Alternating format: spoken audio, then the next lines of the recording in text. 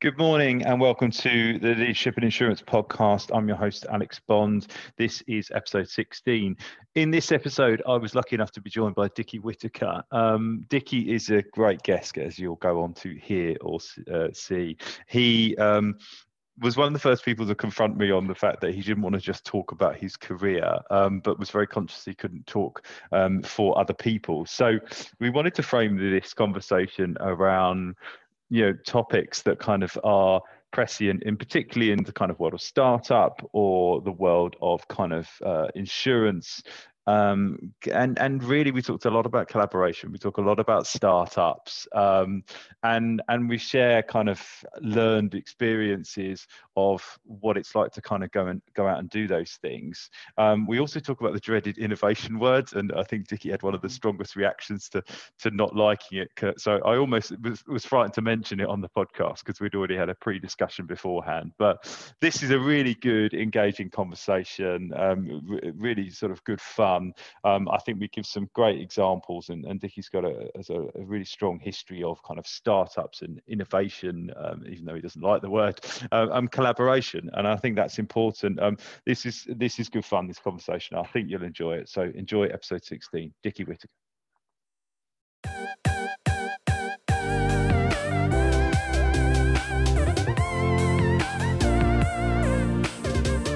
Good morning, ladies and gentlemen, and welcome to the Leadership in Insurance podcast, otherwise known as The LIP. I'm your host, Alex Bond, and I'm very lucky today to be joined by Dickie Whitaker of Oasis Loss Modelling Framework. And Oasis, there's multiple strings to your bow, sir, so I thought it might be better to welcome you to the show first. So welcome, good morning. Good morning, Alex. Thanks very much for your time. No, not at all. And please introduce people that may not know, what is Oasis and what it is exactly that you do. Okay, well, I'll do it quite quickly. But essentially, about 8 years ago, I started a company called Oasis Loss Modelling Framework. So that was there to try and solve a problem which exists in the insurance and reinsurance industry and outside, for that matter, which relates to being able to understand risk using this paradigm called catastrophe modelling. And really, we're there to try and democratize the understanding of risk, which is a sort of shorthand for that one.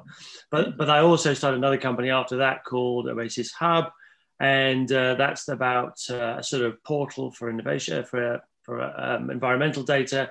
So we've got that one too. And then there are actually two other companies that I started or co-founded. All of these things I sort of co-founded. One called the Light Risk Network, which funds research, and one called Oasis Palm Tree, which is a consulting firm that sits around the sort of Oasis family. So that's my portfolio that I've got at the moment. That's why I passed it over to you, because I thought I'm not going to stumble over the multitude of things that you're involved with. You probably haven't had a lot of spare time this year, then, one would imagine. No, I mean, I started them because actually I might describe myself as I do describe myself as a problem solver. I think that's what that's what the world needs in many ways. Talking about stuff is fine, but actually you got to roll up your sleeves and solve problems. And I sort of realized that some of these things just weren't going to go away unless somebody actually did something about it. So I sort of started the companies to solve specific problems, and I'm not entirely sure that's the best way of doing it, but anyway, it's the way I did do it. So here we are. Well, I mean, I think that's a good way to start a company. I mean, that actually came up the other day. Someone said to me that you just got to find a problem that's big enough that people will pay you to solve it. And I thought that's quite a neat definition of a successful business idea, I'd imagine, because I think ideas are 10 a penny, but sort of stepping up and actually getting active on them is definitely one thing. So starting all these businesses, different businesses, I'm going to leap straight to a question that I'd sort of scheduled for the end, but you said you sort of co-founded them. Yeah, what for you kind of makes a successful startup team? What's the sort of magic sauce? I think it's more like a sort of a vinaigrette dressing. Actually, there are many sauces that you can have with but the ingredients have some commonality, right? So I mean, I suppose the one thing I really gravitate towards is people with sort of passion, and that doesn't mean they have to be sort of extroverts who wear their sort of passion on their sleeve and can convey that to people they talk to. But we've got a lot of programmers that work for us. They are sort of passionate about what they do, but they don't always explain it in the way that I might be explaining it. So that's the dedication, that passion, and that sort of means that they think about the things a lot, right? So, and I think that's one of the things I really, really value a lot, actually. So that's one. I think, and, we talked a little bit about sort of words that aren't the ideal words because they can get confusing, or their meanings are confusing to people, or different meanings to different people. But I think I really also like diversity. And I don't just mean sort of ethnic diversity, and I don't just mean gender diversity. I mean people who think differently. Mm-hmm. And that could be because of their background. It could be because of a whole bunch of different things. But, and I would include those other two things there too. But I just really, the people that sort of sit there and go, well, actually, I wouldn't have done it that way, and here's a better way of doing it. Or, the experience I've had in this other industry means that, I think we can bring something else to the table here. Because, one of the difficulties we face in any silo, of which, insurance, reinsurance is clearly one, is this issue of, well, we've never done it this way before. If there's one thing that gets the sort of hairs on the back of my neck sort of sitting up, it's when people go, well, we've never done it that way before. It's like, well, that is just the reason to try and do something different. It's like, don't give me that as an excuse for why we're not going to introduce and change, or we may need to introduce and change. I wrote a LinkedIn post the other day because it made me so cross, because I got faced with that the other day saying, oh, we've never done it that way. And I was like, well, it doesn't mean you shouldn't. And most every change that's positive comes at that point. We've never done it this way, let's try it. Oh, that's better, let's keep doing it that way. So unless that can never be a reason not to do something.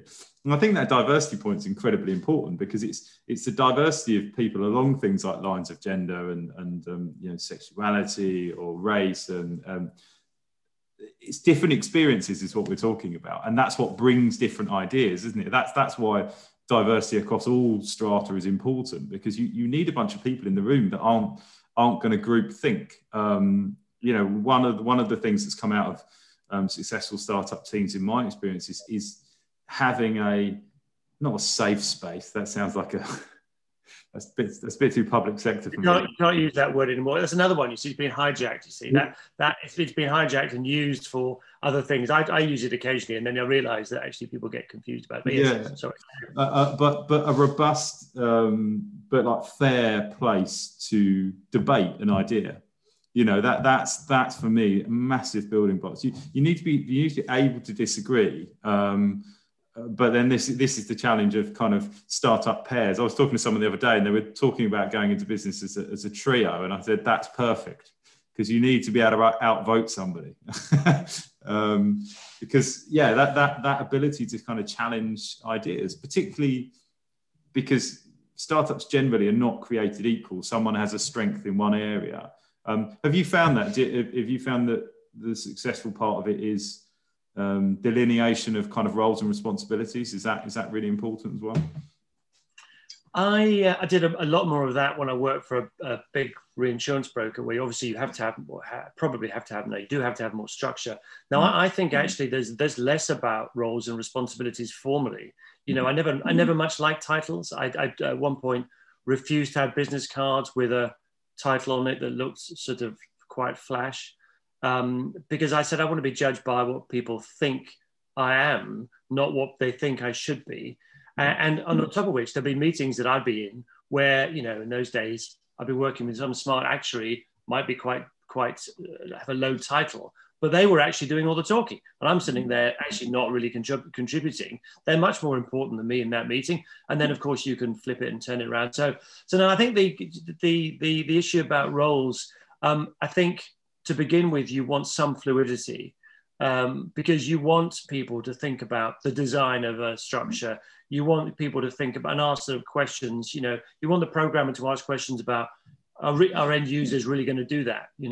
I've had lots of instances before where programmers will go, they actually try and do too much design sometimes, and they'll go, well, this is how you should use it, you see. And I'd sort of say, well, actually, I don't think you should be defining how people should be using it at this stage. Let's ask them how they should be using it, and then we should be designing it around that. So I think less so about the formality of that. But of course, in small companies, theoretically large ones too, you really have to have that focus though. So you may not have very rigid roles, but you definitely have to make sure that you're focused on delivering certain things in a certain period of time, because you cannot afford to fail some key delivery, or you're always right on the edge of somewhere between. Well, in fact, you're right on the edge of failure. You're never in a position of, this is just, or very rarely in a position where you're going to be successful almost whatever you do. That's a luxury I've never been in anyway, put it that way. But I have always been on the edge of failure, because that's that visceral sort of focus that it brings with it really drives a lot of stuff. It drives, it certainly drives energy, and it can drive performance. It can also actually produce stress, of course, as well. But anyway, so I think, very informal roles perhaps to begin with, and then at least in a sort of meeting setting, right? And then a division of responsibility, if you like, little projects and little key roles, and then you end up in, yes, you're sort of then pigeonholed for the purposes of that project, and you go and do something, and then you come back together again, and you can have that fluidity again. I think that's how I like to think that we try and operate. Yeah, I think so. I mean, that there's still there's a drifting towards your natural skill set, but no, I think with this, particularly when you were kind of I think what everyone's termed the European model of kind of startup, which is have an idea, bootstrap it, make it happen, then maybe go out and get some investment. And as opposed to the US, and it's a massive blanket statement, but the US seems to be have an idea, go get some funding, make it happen. And I think some of my reticence about that is that I'm probably more in your school of thought. I've never worked harder than when I can see I've got a couple of months rent left and go, right, okay, well, we need to get this really, really going. And it sharpens the mind, and I think it's healthy. And I think on that edge is a good place to be as an entrepreneur. Not forever. I mean, it's too painful, I think. But I think on the edge, you start to think more about things like the customer, because you're trying to deliver more efficiently and better. So, yeah, I would agree with you. Something I wanted to sort of pick your brains on. We've talked about this previously, but what does innovation mean to you? The one of those poison terms. But what does it mean to you? Yeah, I think we share. I always, when somebody mentions that word, and in your particular case, I've got a bit of context to understand sort of where you're coming from. But when I don't understand where people are coming from, I'm a bit nervous, because, there's a sort of, it's become one of those things that people have been talking about explicitly a lot in the last few years. And I think that's really weird, because, the foundations of successful human existence at a really early sort of obvious starting point, but continuing to sort of corporate success is all about innovation. So every single company needs to build in innovation into its DNA. Otherwise, the sort of Darwinian process will kill it off very, very, very quickly. Unless it's a monopoly or something else like that, in which case it can survive longer without having innovation. But so innovation needs to be there completely. And the successful companies are the ones that embed it in every single sort of individual in the organization. And that's what gives it life. So when you get people that are in charge of innovation, that's not necessarily a bad thing per se, but it would make me a bit nervous, because it sometimes implies in some organizations that other people aren't required to do it. And if that's the case, then I think that's a very difficult position to run a company in, or to invest in a company in that's built like that. My sort of the story I like about on the innovation side was 3M had a fantastic set of results when they sort of really pioneered the development of Post-it notes, which were a thing once. I'm not sure they are quite so much, but anyway, they were once a big thing, right? And they made them a ton of money. And at some investor meeting, the CEO was talking about how the results have been so fantastic, and it's down to their brilliance as a company. And some smart analyst said, yeah, but hang on a second, there's a story which I believe is true, and this is true, that they were trying to invent a really good glue, and to do something, and it failed as a good glue, but it just worked to create enough stickiness so but it would re-stick and re-stick a bit, like the Post-it notes do. And they invented the Post-it notes based on this failure. And the CEO's response was, no, you don't understand. Yes, there was a mistake that was made, or no, it wasn't a mistake. It was part of the process of developing a new glue, produce something that didn't really work for what it was intended for. And because innovation is embedded throughout our firm, we didn't just go, it was a failure. We turned a failure into a fantastic success that made the company tons of money, because every individual was focusing on innovation. So, that I think, I quite like that story, because it shows, if it's true, that actually the really good organizations are one that embed innovation in all elements. And, underwriters in insurance need to think about new policies, and they need to think about how they're introducing climate change and, everything else that goes with it, how AI should be operating. And it isn't some closeted department that says we are doing innovation. And I think I'm always concerned when you see that, see these little specialist units that are sort of doing stuff. And that doesn't mean, that there are lots of examples of big organizations that had sort of development units. That's, I think, a different thing. I think that's fine to do that. So you can operate it that way. And, all sorts of people like, Kodak and others used to do all these things, and, and people still do. So it's all right to have a sort of development unit, but you've still got to have innovation embedded throughout the whole organization if you're going to be successful, I think. Yeah, I mean, on a similar note, I think the thing I always like to think about is the matchbox. I forget what brand it was, but that you used to have a striking plate on both sides, and then someone just pointed out, well, why don't we just have a striking plate on one side and obviously save half the cost? And that's innovation, but the understanding that didn't come from a R&D department, it didn't come from an innovation team. It just, someone just pointed that out from the shop floor, and you go, yeah, okay, that makes sense. And I think that's one of the questions I was looking to ask you, which I think has kind of been answered, is just that how important is culture? And that kind of answers it. Culture, you have to have a culture of innovation. But I don't think innovation is the right term. It's more about open collaboration or something like that, because it's enabling ideas to come from not this siloed innovation team. Because one thing that I've seen as a trend, this is absolutely not universally true, but certainly when I've looked at kind of innovation teams, the profiles of those individuals are quite similar. As a person who works in recruitment, the profile of those persons tend to be ex-management consultancy, those types of kind of, and there's there's a genre of thinking there. So you worry that you're getting people with great skills, but you're also getting a certain way of thinking. So, and groupthink is dangerous, I think, when it comes to innovation. Yeah, I think about culture in the organizations. I suppose there's two things I'd say. One is, I run small organizations, and therefore changing culture, and you can sort of change the culture.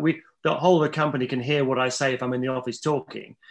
So I can sit there and go, we've really got to be better at this. And there's a potentially a subtle change in culture when I do things like that, because presumably people listen, sort of thing. And of course, people's responses to that will change that too. So much harder, of course, in big organizations to try and do that. I think that the things that matter to me are really things like honesty and openness, and allowing everybody to have a say. And I think I just think that's important to do. That's how I'd like to think I behave like that generally. I should say that there is an opposite approach to that, which is quite difficult sometimes to reconcile with that, which is around leadership and driving some activity. So on the one hand, I will be listening to people, but sometimes, they'll be saying, well, should we just do it this way? And I'm absolutely certain the answer is no. Mm-hmm. So I will say, no, not, I've sort of listened, although they might not actually appreciate that I have listened, but we're going to do it we're not going to do it that way. So actually, this sort of, I think listening and getting everybody's input doesn't negate the need for actually sort of leadership. And there's a very fine balance between listening and sort of when to stop listening and to start leading, because in the small organizations that I run, you absolutely have to take a leadership position. I mean, I started Oasis Loss Monitoring Framework because I sort of thought, well, who's going to do this? Somebody needs to fix this problem. And I'd been used to, up till that point, there'd always been a CEO or somebody above me in the organizations that I was working in that sort of did this stuff. And I was really supporting them. So I would often say to them, hey, don't you think we should be doing more of this? And here's why this needs to change. And I think there's some information here. And they'd go yes or no. And the board of the company I used to work for, would decide these things. And they didn't always agree, of course, but they did something. And I just woke up one morning and really looked around me and realized that nobody was going to do this. And somebody actually said to me, you're the best person to do this. And I was slightly shocked because there were always somebody better above me. But actually, if you looked at, skills around 20 odd years of experience in account modeling and a bunch of other things, it wasn't obvious who else was going to do this. So I had to do it. So the leadership thing has to be there in these particularly small companies from day one. I think the bigger ones can actually be a little bit more collaborative because you've got sort of depth and strength in an organization, and you presumably you've got a mature business. And so I think culture, is really important to try and create that, much more important in the big companies. I actually quite often speak to people, particularly usually with an analytical sort of background, who are trying to get into insurance. And I sometimes see them, before they go for an interview, and I try and sort of give a little bit of coaching as to what they should ask and what they should do. And I always say, other than preparing for questions they get asked, I say, here's a good question you should ask. Ask them about the culture of the company. And in my experience, it's one of the hardest questions for senior people in the insurance and reinsurance industry to actually answer. They often say, oh, that's a good question. and then try to articulate what it is, because, it's not something you're going to obviously see in some organizations. And in others, the culture might not be entirely one you'd want to tell people about, put it that way. So and culture is so crucial in the recruitment process. That's something that obviously speaks to my world. And you often get asked about culture, and this is where things like remote working and the situation we're in now is slightly difficult, because one of the key things is you go and visit clients and you'd meet them and you'd meet the team and you'd see the offices and you get that sort of touch and feel for something. And in this sort of remote world working that we're in now, that's kind of difficult, but it does play out in how people communicate. So how we're kind of going to view culture and working relationships and working environments is going to be really challenging, I think, going forward. But yeah, that's such a great stumbling thing, because you always ask people, well, what's the culture here? And most of the time people say work hard, play hard. and then you go, well, what does that even mean? And the good thing is we've now got a lot more facility to look inside a company, whether it be via things like Glassdoor or just how they present themselves on social media, what they choose to share, initiatives they choose to get involved with, but doesn't kind of get away from the water cooler gossip, particularly in insurance, because most people have been, if you've been in the market a long time, enough people in your network that you can find out. So, cultures. I do share the empathy though with them that culture on a big scale is very difficult to change. I'm a one-man band, so my culture has changed if I fall out of bed in the wrong side in the morning. Changes overnight. I think I just want to get your that phrase, work hard, play hard. Which I might have used myself a few times going back 20, 30 years. Or so. I think I probably have, because I think I remember a time that seemed to me to make sense. Mm-hmm. Now, I just think if somebody said that to me, I'm afraid. I think, and I'm not saying you saying this is your view, right? Oh, no. But I think that's a pretty dumb phrase, actually. I don't want somebody to work hard, but that's not the defining, because I think then people go, oh, I've been in the office until 7 o'clock or 8 o'clock or something, or that they're going to start trying to quantify it by that. I want people to be smart. Right? Mm-hmm. Work smart is so much a much more important thing, and I've found over the years, the recent years anyway, I mean, I've ended up in a position, as anybody that's got relatively small companies, you can never stop in some respects unless you make yourself stop. And I definitely found myself working too much at weekends, and just what would take me on a Tuesday morning, would take me half an hour, would take me an hour and a half on a weekend, because I just didn't have a clear enough head. I was just slow. I needed that break, So I have definitely, sort of, and actually this year with the coronavirus and these various lockdowns, I found to begin with that I just couldn't actually work beyond, 5 or 6 in the evening, because I've just spending the whole day in front of a damn screen and trying to get everything else done. I just didn't have the energy in the evening to do anything, and I decided just not to. So I would just stop, and even though, as we all were mostly anyway, working at home, I would leave my home office and go in the garden or go and do something else, or, go for a walk or whatever, because I just need to create that separation. So definitely for me, working smarter, I'm not quite sure what playing hard means either, but that's probably, I think, pretty dumb as well. I don't like that phrase, I've decided. No, I'm with you. And yeah, I certainly I think it does speak to that. And, I've worked in those cultures, and look, recruitment, headhunting, whatever you want to call it, is effectively quite a lot of it's a sort of sales culture. And I remember working with people that so clearly were just trying to outweigh everyone going home, and then they would go home last. And that's, if that's the culture that you've imbued in your business, then that's really, really negative and damaging. And and you're not being efficient. That person is making less per hour than they should be, because they're spending too many hours in the office. But I wanted to speak to you about something that is obviously sort of inherent in the businesses that you run, which is the sort of importance of partnerships and collaborations in an industry towards a culture of kind of change and innovation.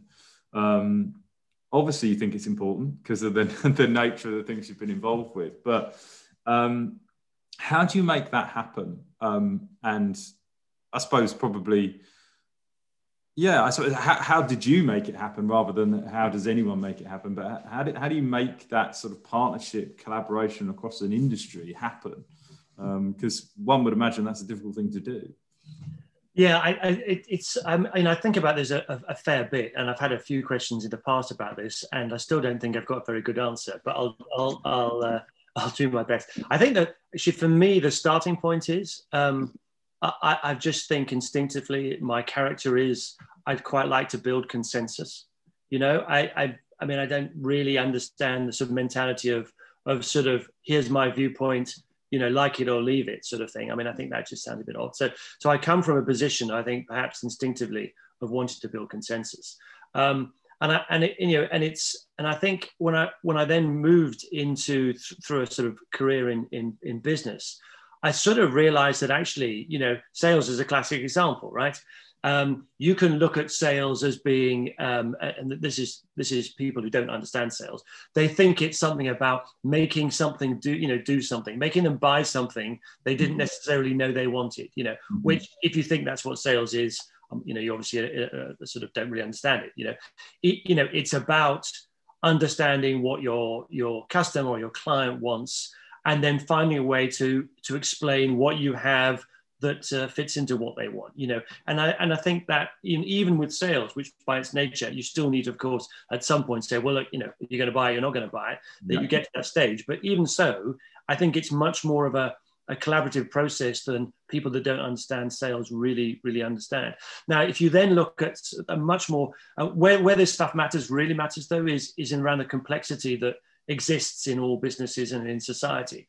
So I looked around the place and I said, look, we want to compete on a whole bunch of different things, but actually the industry is terribly inefficient, and there are ways of solving some problems for all of us. In fact, there is the only way to solve those problems for all of us is by collaboration, or otherwise it's going to be some existential threat that comes in and changes us all. And I think that's where really I think the insurance industry is right now. It's massively uncompetitive in a sense because its cost base is so high, right? And I've looked at, in London, it's 40 points plus of the, of a dollar a premium or whatever currency, is the cost base just to keep the lights on. And that's a very high number. And I haven't really done any research on this, but when I looked around the place to try and find, well, who else has cost ratios of that high? The only one I could find that's more is the banking sector, which is a bit more than that. And I'm thinking, I don't think that's a very good position to be in, right? So, there is not a shortage of people around the industry saying we need to improve, right? And improving doesn't mean shaving 2 points off your combined ratio, because that there has to be a goal to be, substantially cheaper in how you offer this service. And so we've really got to, so therefore we've got not much time to make significant changes. And the best way I think to do that is via collaboration. And so to your question that's more about the why than the how. I think the how part is complicated, but it starts with building trust. And that trust partly comes from, experience definitely helps with trust to some degree, right? So it's easier for me to walk into somebody that I've known for 20, 30 years to say, hey, I think there's something here that's quite radically different you should be thinking about. That conversation is much easier when you've already got some residual element of trust that you built up over in my case, a fairly long career.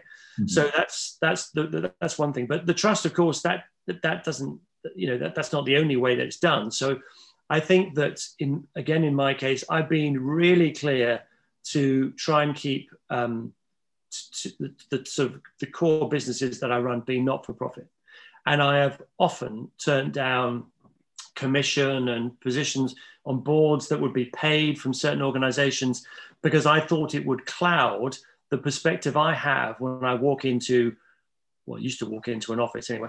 And I can look at people and I can say, look, I've got no skin in the game here, but here's a better way of solving this problem that we all have. Mm-hmm. And so I think, those are the things that I guard very carefully. I try and make sure that I can hopefully convey trust. Simple things like I never write speeches because I think people that read speeches lose that visceral connection that you get when you have somebody that is sort of speaking from their heart and from their head rather than from a bit of paper that may or may not have been written by them. So, I just say what I think. And I think that means that it's easier to make a connection with people when you do that. And one of the difficulties, of course, you've already mentioned about, the whole coronavirus stuff is that, it's harder to get in front of people. It's harder for us to sort of to meet and form those bonds with people that you don't know or haven't seen, or you've got a complicated sell. So I think so the collaboration thing is around there, but there's it's very, very hard. And I think the insurance industry is better than many industries at doing it, but not good enough. There's too many examples of mistakes being made around collaboration. And I think the other thing, by the way, about collaboration is, and this is one of the most exciting things in my space, is the collaboration isn't just between insurance, reinsurance companies and brokers. And we're, Oasis doing a lot of that right now. And that's sort of great. But we're also moving into developing countries. And I was talking to a bunch of bankers in the Philippines who might want to use cat models yesterday, and this morning there was a webinar with the European Union talking about how we can solve climate change and actually the role that insurance plays in society. If you ask the average individual in the street, do you trust insurance and bankers and everybody else? The answer is always no. We're very low on their threshold of trust.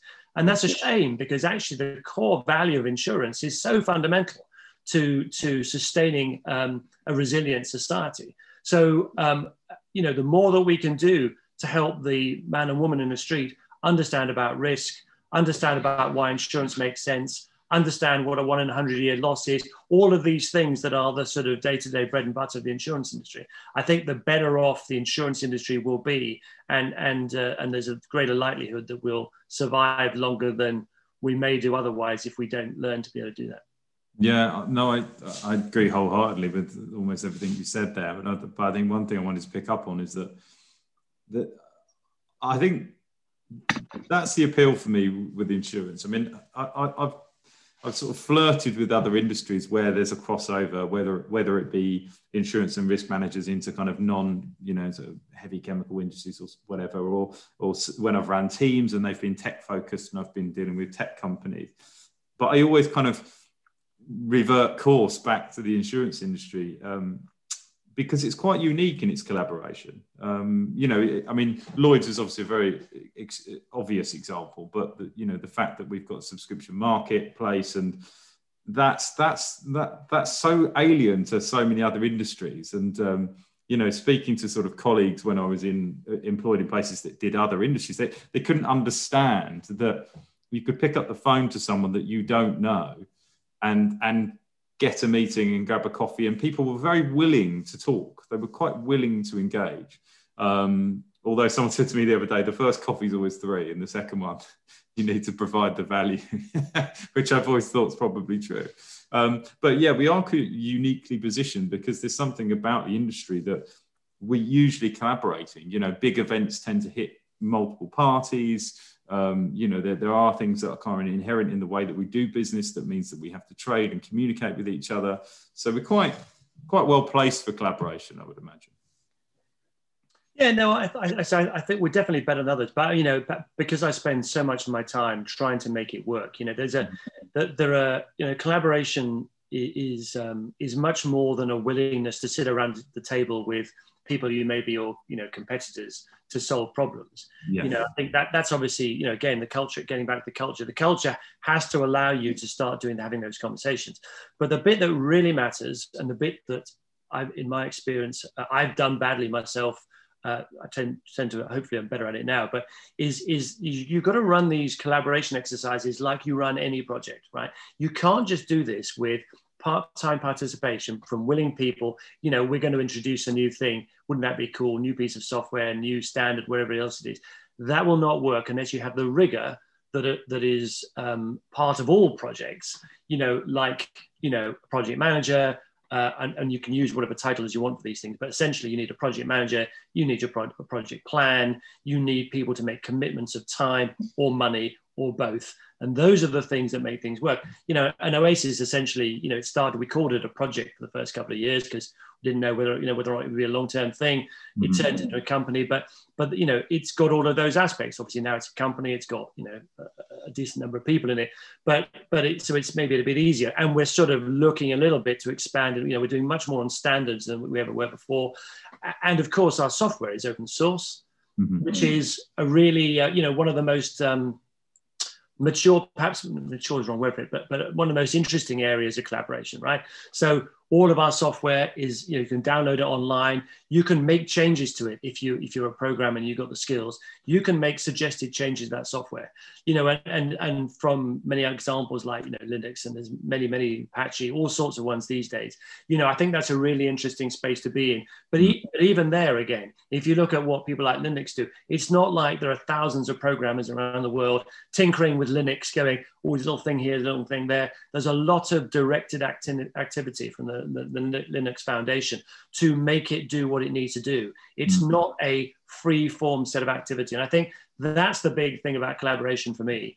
It's, yes, you need people to get together. Yes, sometimes you want them to be volunteers, but often when people say to me, well, we'll just ask for volunteers, I said, please don't. Please do not ask for volunteers because sometimes the people that volunteer aren't the ones you really want, right? Yeah. So sometimes I a lot go to companies and people and I say, will you help on this project? And they go, well, I'm a bit busy. And I said, well, I know you're a bit busy because you're good and you've got a demanding job, but I need you to work on this project because of the skills that you've got. So I often think that actually, therefore, it's less about people volunteering. They may think they volunteered, but actually, you sometimes have to target the right people. And we all, the people that I know in the collaboration space, that's what they do all the time, right? Yeah. So it's still focused. The culture is around collaboration, but it's still focused. It has to have all the disciplines that any activity in any normal company would have. It's just across industry or across industries. And that's the only difference. I'd kick myself if I didn't score through that open goal you just laid for me there, Dickie, about the best people don't volunteer and you have to go and approach.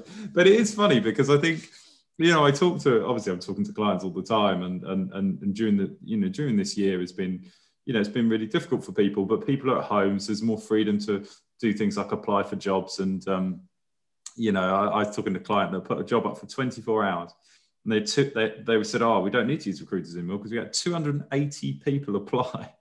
And I said, right. I said, firstly, good luck sifting through all of those, and secondly, there's no reason to think the right person didn't apply, but a lot of the time the right person isn't available. And I actually came from a not-for-profit. It was the first thing I did in my career, actually, before I got into insurance. And I was in marketing, and it was always a challenge, and a lot of it was about partnerships and trying to sort of pull in favours. And it's exactly that. We'd get really lovely, well-meaning people apply, but I'd go, yeah, this is great, but what do you know about SEO or PPC and actual kind of technical marketing skills, and I'd have to go out and find those people and target them, and exactly as you say, look, I know you're busy. That's kind of why I want you, because you're busy using those skills. So it's a massive challenge. But Alex, just in case, I just said that I think that there are some people that volunteer that are fantastic, right?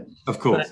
But it's not like you can populate the whole, the whole project team with volunteers. That usually doesn't work, because the other thing is there are constituents. You sometimes, there's often we'll say we need somebody from this type of company, a big broker, a big reinsurer, a big insurer, a global something, So you have to look up things like that. So it's a balance between the both. Take some volunteers, because actually there are some volunteers that are really, really good. And really, really useful. But you just need to make sure you've got the right team, which isn't therefore usually going to be populated just by volunteers.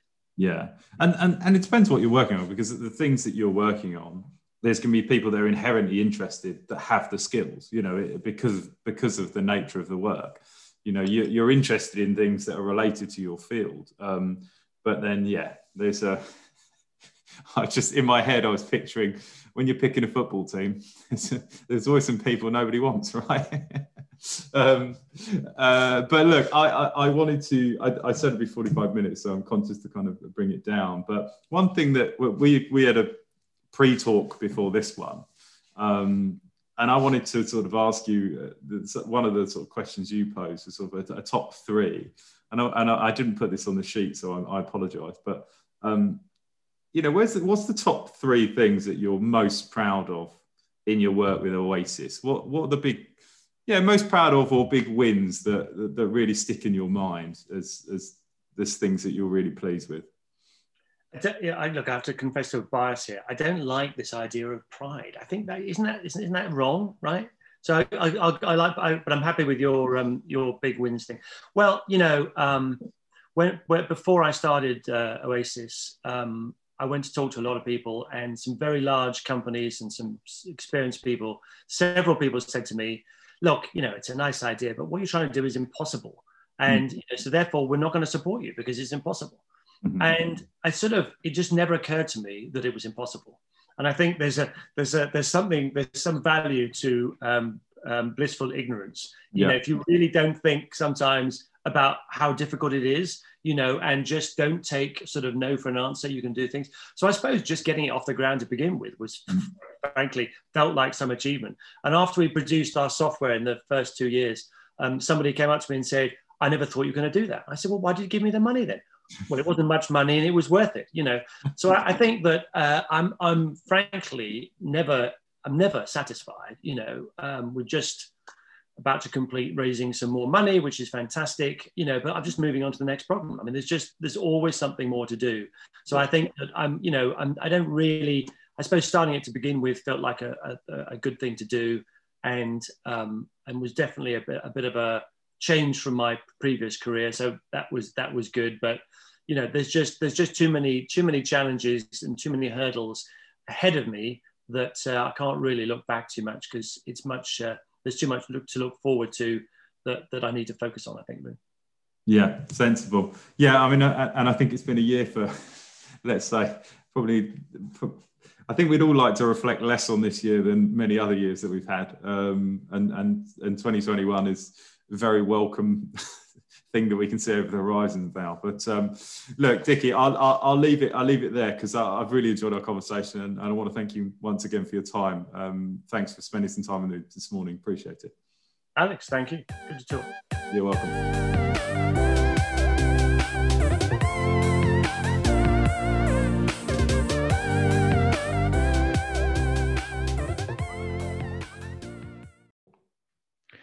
So that was episode 16, and that was the brilliant Dickie Whitaker. Thanks, Dickie, for being a guest. I really enjoyed that conversation.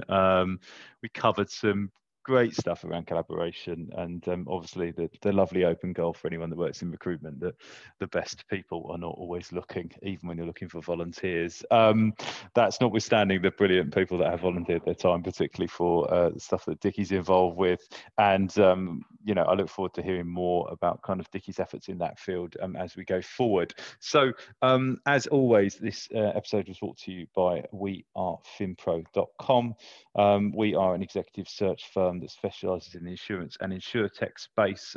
I've been your host, Alex Bond. If you have any feedback, good or bad, please reach out to me, alex@wearefinpro.com. Alternative, you can hit me up on LinkedIn, as that's usually a place that you'll find me lurking. I look forward to catching up with you all next week. All the best.